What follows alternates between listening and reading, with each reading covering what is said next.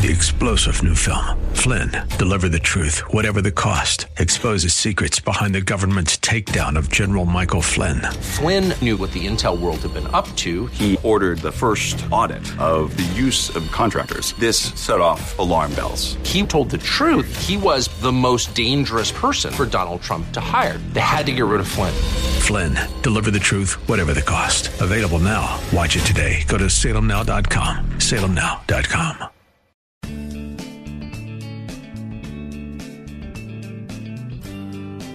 Grace and peace to you, and welcome to Radio for Real Life with Pastor Sean Azzaro, the senior pastor of River City Community Church in San Antonio, Texas. Now, this is a church that exists to help people just like you find the real life you were created for and find it to the full. That's what Jesus promised in John 10:10. And today we continue in this series called The Storyteller. It's the parables of Jesus. So when it comes to loving your neighbor, do you think it's hard to care for the people who live close by? Not a lot of fuzzy love here. The parable of the Good Samaritan drills down on tangible love in action. Pastor Sean is teaching from Luke chapter 10. And reallife.org has this full message, sermon notes, and series available all for free. But if you feel led to bless this listener-supported radio ministry, then please do. There's a place to give also right there at reallife.org. Today it's part one of the message called, Who is My Neighbor? It's time for Radio for Real Life. Now I want to ask you, have you ever noticed how in these parables we see this? Thank you guys, appreciate it. We see contrast. Jesus is using contrast in these parables. I mean, think about the ones we've walked through. Think about each parable. And it was dependent on contrast. What's right contrasted to what isn't. The good versus the not so good soils. That's where we started out. The worthless versus the faithful servants. The tax collector and the Pharisee. That was a huge contrast. The wise and the foolish bridesmaids from last week. Why do you think Jesus does that? Why do you think he kind of holds these up? Some people go, why do we have to look at the negative? Shouldn't we just hold up the positive? Why do we have to look at the negative? I want to suggest we learn from both sides of the truth. Think about how you've learned from both positive and negative examples. I mean, Lori and I, when our kids were little, we made a habit of watching people parenting. And we learned from really positive role models. And there were some folks that we saw, we loved what they were doing, we loved the results they were getting, and we made a commitment to either watch them and pay attention, or even formally approach them and say, hey, would it be okay if we asked you questions periodically as we come up against things with our kids, because we want to do this right and we like the fruit we're seeing in your family. But we also had some who we watched and quite honestly thought, oh, never want to do that. You see some little hellion throwing a fit in the grocery store and you go, oh, I could fix that. Mm-hmm. And you make a commitment as a young parent. You say, I'm not going to do that. I don't want that kind of fruit in my child, so I'm not going to invest like that. We watch and see parents that kind of are always just farming the kids off for someone else to raise, and you go, we don't want to do that. We want to have significant times of investment and training and teaching with our kids. And so you learn from both positive and negative. My journey on leadership, I learned from some great leaders. I got to watch some leaders and see things that they did that really yielded good fruit in their organization and in the people that they led.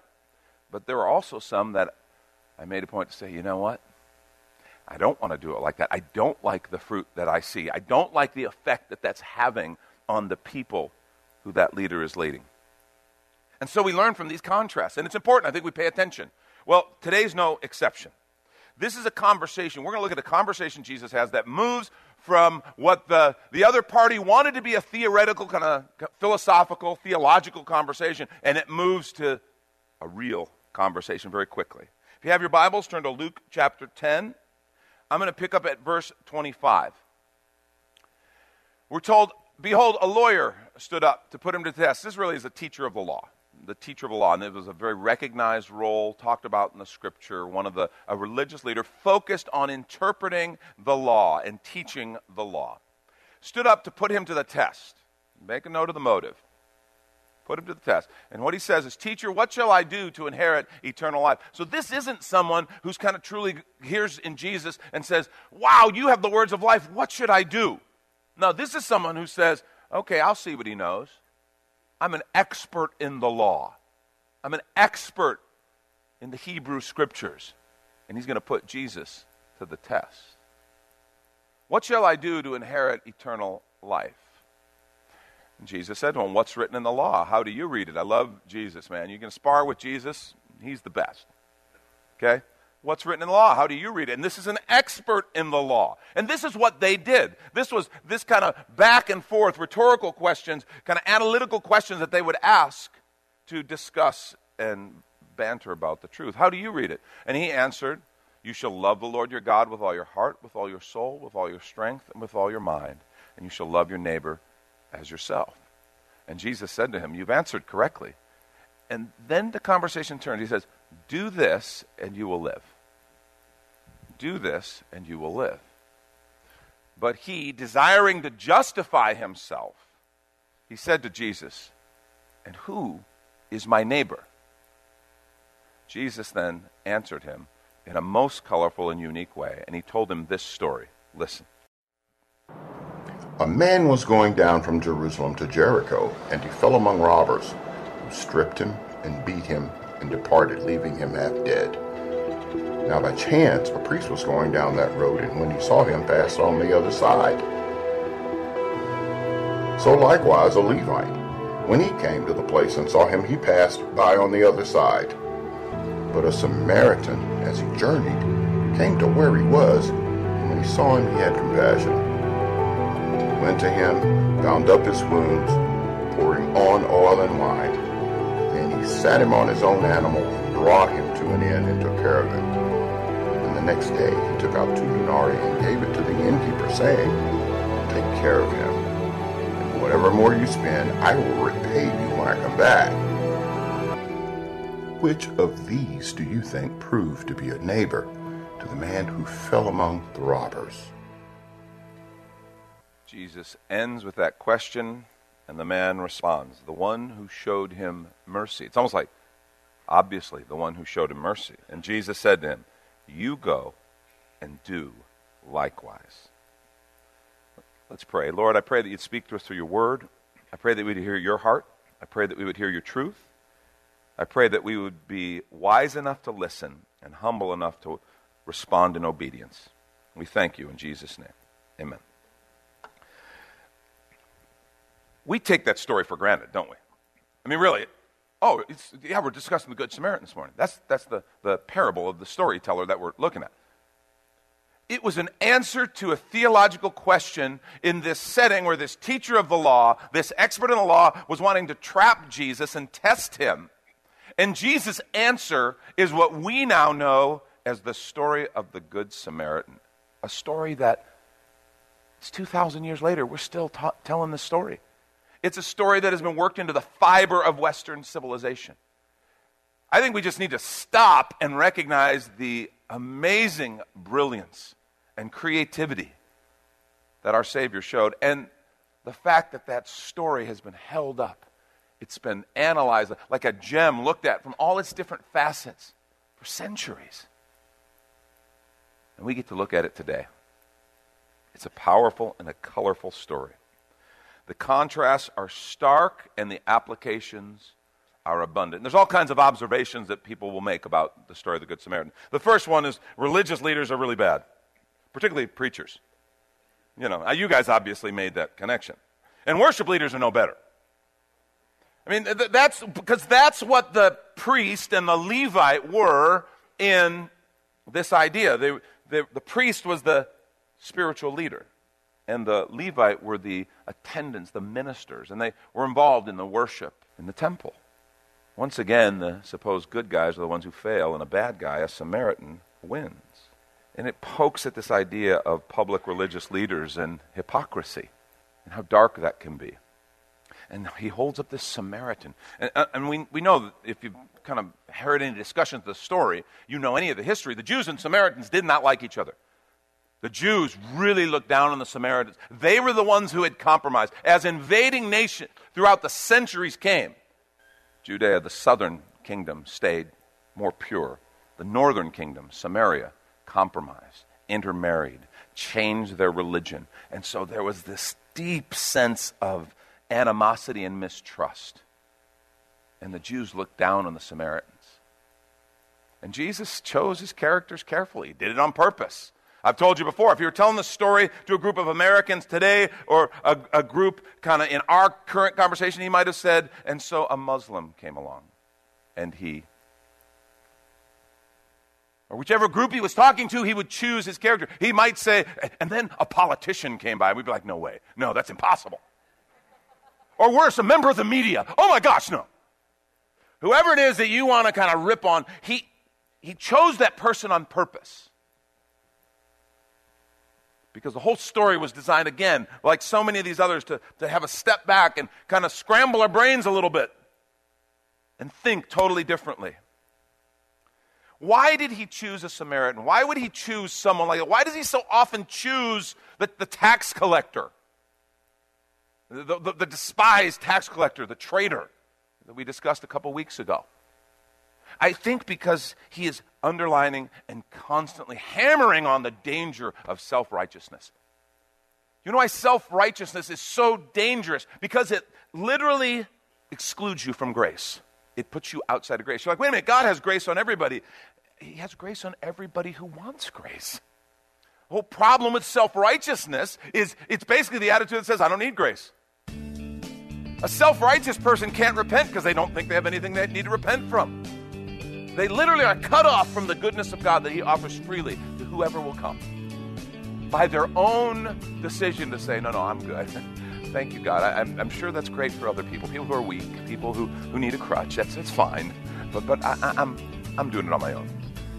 That self-righteousness keeps you outside of the grace, the family of God. And let's take a quick minute to remind you, you're listening to Radio for Real Life with Pastor Sean Azzaro, a listener-supported ministry of River City Community Church, in this message called Who is My Neighbor? The series is called The Storyteller, which is available right now on the sermon page at reallife.org. And there, if you're able to bless back, your financial gift helps this radio ministry continue. Again, find the Give tab at reallife.org. And if you're looking for a new church home, here's your invitation from Pastor Sean. Do you ever look at your life and feel like you were made for something more?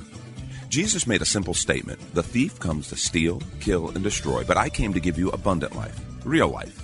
I talk to a lot of people, and many seem to feel like they're settling for a whole lot less. Hi, I'm Sean Azzaro, pastor of River City Community Church, and we are so convinced that we were made for something better. We call ourselves a church for real life. I'd like to invite you to join us for one of our weekend gatherings, which are an exciting and artistic blend of music, reflection, and practical insights, all designed to explore the life that God meant for us. River City is located 1.5 miles outside of Loop 1604 on Lookout Road across from Retama Park. Service times are Saturday at 5 p.m. and Sunday at 9:30 and 11:15 a.m. River City is a church for real life, so our home on the web is reallife.org. To find out more, visit us online at reallife.org. God created you for something very special. Come find out more at River City Community Church. And now back to the message, Who is My Neighbor? This is Radio for Real Life. I mean, we see the application of these religious leaders. We don't know why they pass by, but just the idea of being too busy, doing good works even, to actually be used of God. Too busy to do the things that are near to the heart of God because I'm so busy doing for God or doing for me or whatever the reason was. Some have tried to make this a theological illustration. Some people have tried to say, well, Jesus is just painting the gospel in a story. We're the wounded man in need of salvation. The priest and the Levite represent the law and the prophets and their inability to save, ultimately. The Samaritan represents Jesus, God's salvation, who was despised. And I don't know, there's applications that can be made. I don't know that that's the main point Jesus was making. I think the main point is much clearer if you step back and look at the conversation before and after. You look at this interaction with this teacher of the law, this expert in the law who came to test Jesus. And the real point here, I think, is found in the conversation that it emerged from. You pay attention to the progression. Notice how it begins. There's this teacher of the law. He's listening, and so he decides he's going to put Jesus to the test. You know there was this animosity between Jesus and the religious establishment of the day because he taught totally differently. The crowds were drawn to him like a moth to the flame because he shared the love of God. And he taught the law unbelievably accurately. But all of the other baggage that had been put on throughout the centuries and the rabbinical teachings and things that were ever increasing kind of ropes and bondage for the people. Jesus just removed them. He accused the teachers of the law and the Pharisees. He said, oh yeah, you've got the fine points of the law. He says, you keep it. You tithe even on your mint and your spices. And he says, that's not bad. Tithing is a powerful biblical principle. That's fine.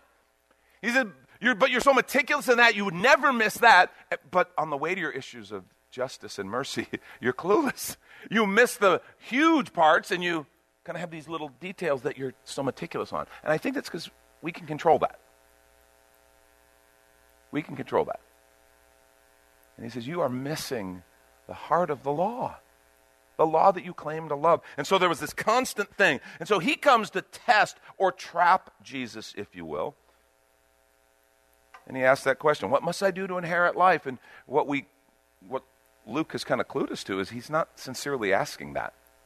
He's wanting to catch Jesus in a violation of the law so that he can discredit and dismiss him. And then Jesus very wisely asks him, well, what do you think? And remember what he says? Well, love God with everything you've got, heart, soul, mind, and strength. Love your neighbor as yourself. So he gives a very wise answer. And Jesus, remember what he says? He says, good, go do that and you'll have life. Something about the way Jesus said it. Because remember what it said about the man? It says, and now to justify himself, he asked. Why did he need to justify himself? Why do you think, what made him a little bit kind of defensive? Something about how he was there to trap and to spar, and Jesus took that law and just turned it and said, go do that, and love God with everything you've got. And then let that love pour out to those around you, and you'll find life. And so to justify himself, he then asked that question, well, okay, so who is my neighbor? Maybe he knew that he could quote, he could understand, he could analyze, he could quote different commentators and different theologians on the subject, but the idea of actually ever loving his neighbor hadn't really crossed his mind, other than to quote it. And so, to justify himself, well, who is my neighbor? And then this incredible story. And by the end of the story, Jesus ends with that powerful question, who do you think truly loved his neighbor? The one who showed mercy on him. Go and do likewise. So now all of a sudden, he's the one asking the questions. The turn and the change. And what Jesus says to him is the key to the story. Do this and you'll live. Go and do likewise. See, here's what I think Jesus is saying. Love isn't real until you act on it. Love isn't real until you act on it. If you're taking notes, write that down. It's so basic, so simple, so powerful.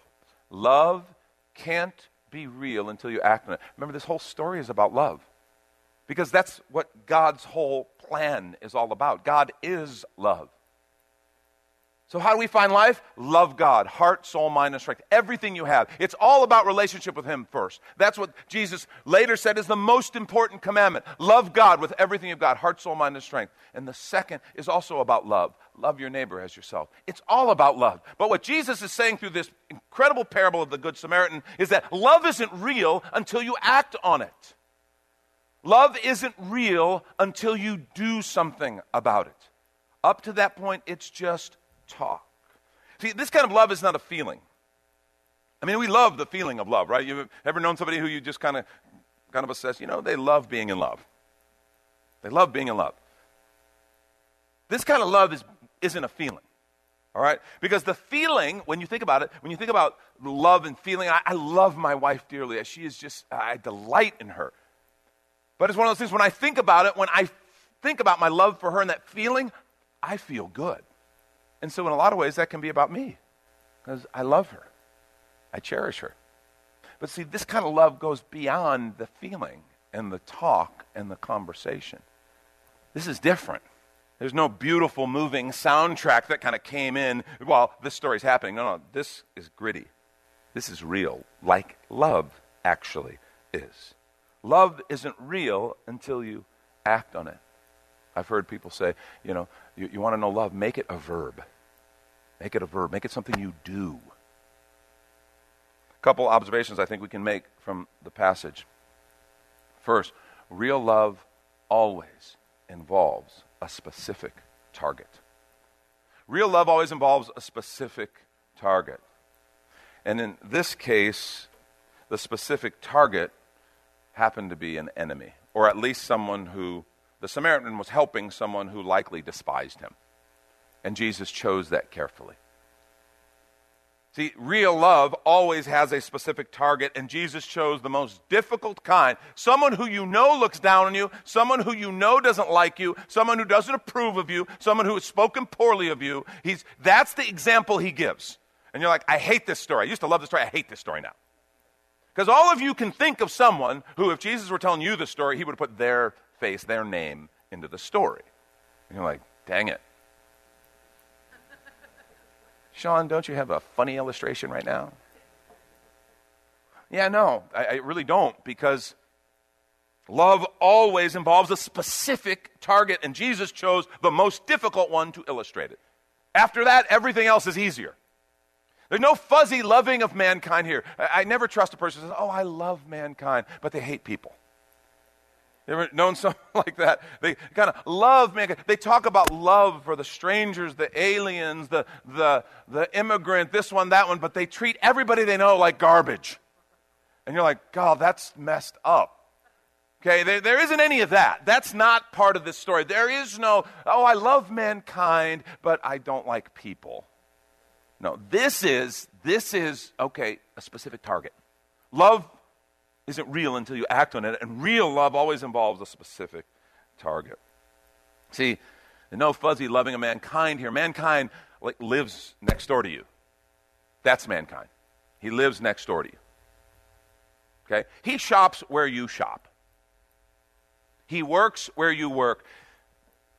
Okay, now I'm going to really get into meddling. Mankind is coming to your house for Thanksgiving dinner.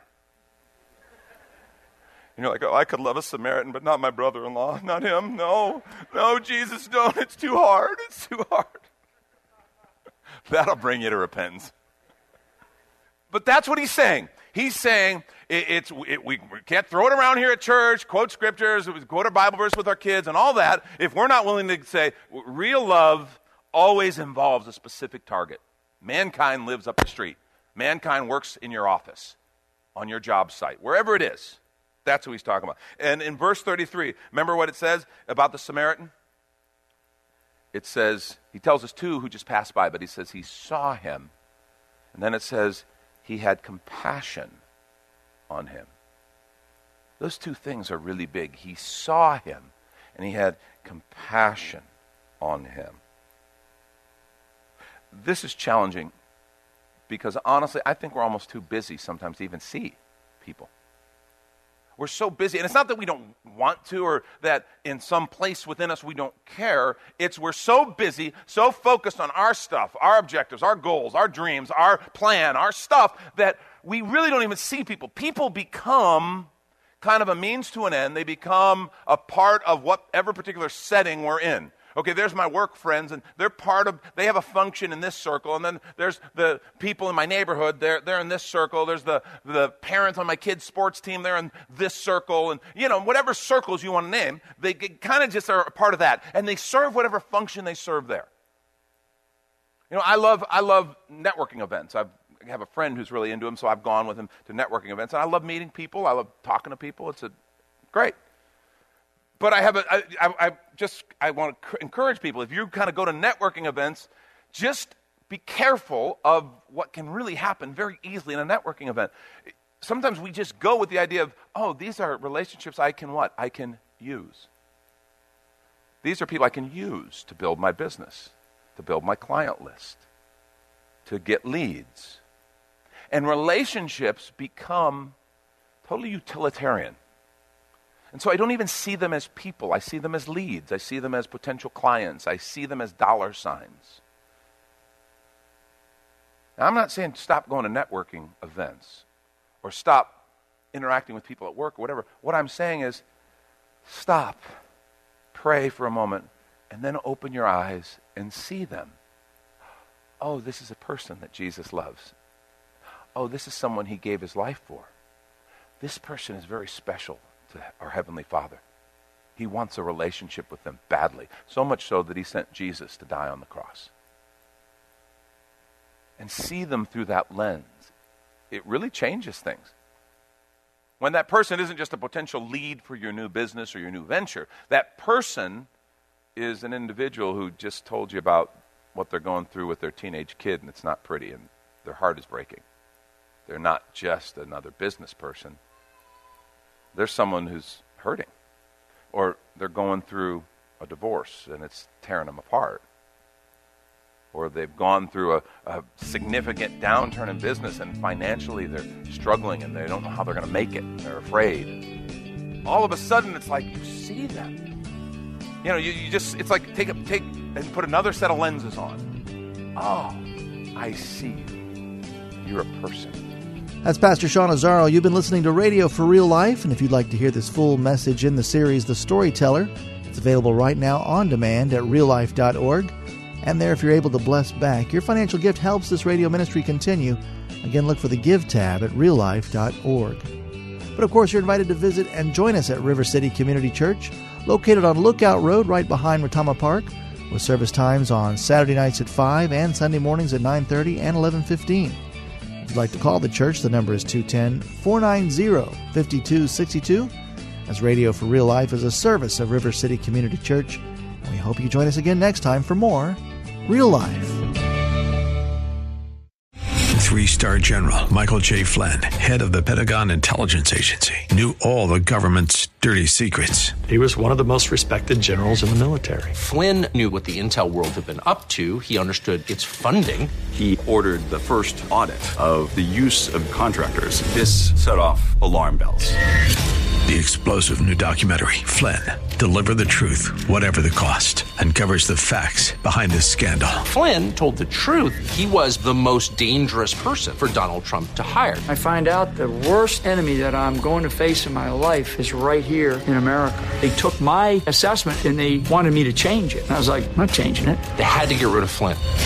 With in-depth interviews, archival footage, and never-before-seen personal records of the man behind the headlines. I just felt like I was drowning. Flynn, Deliver the Truth, Whatever the Cost. Available now. Watch it today. Go to salemnow.com. salemnow.com.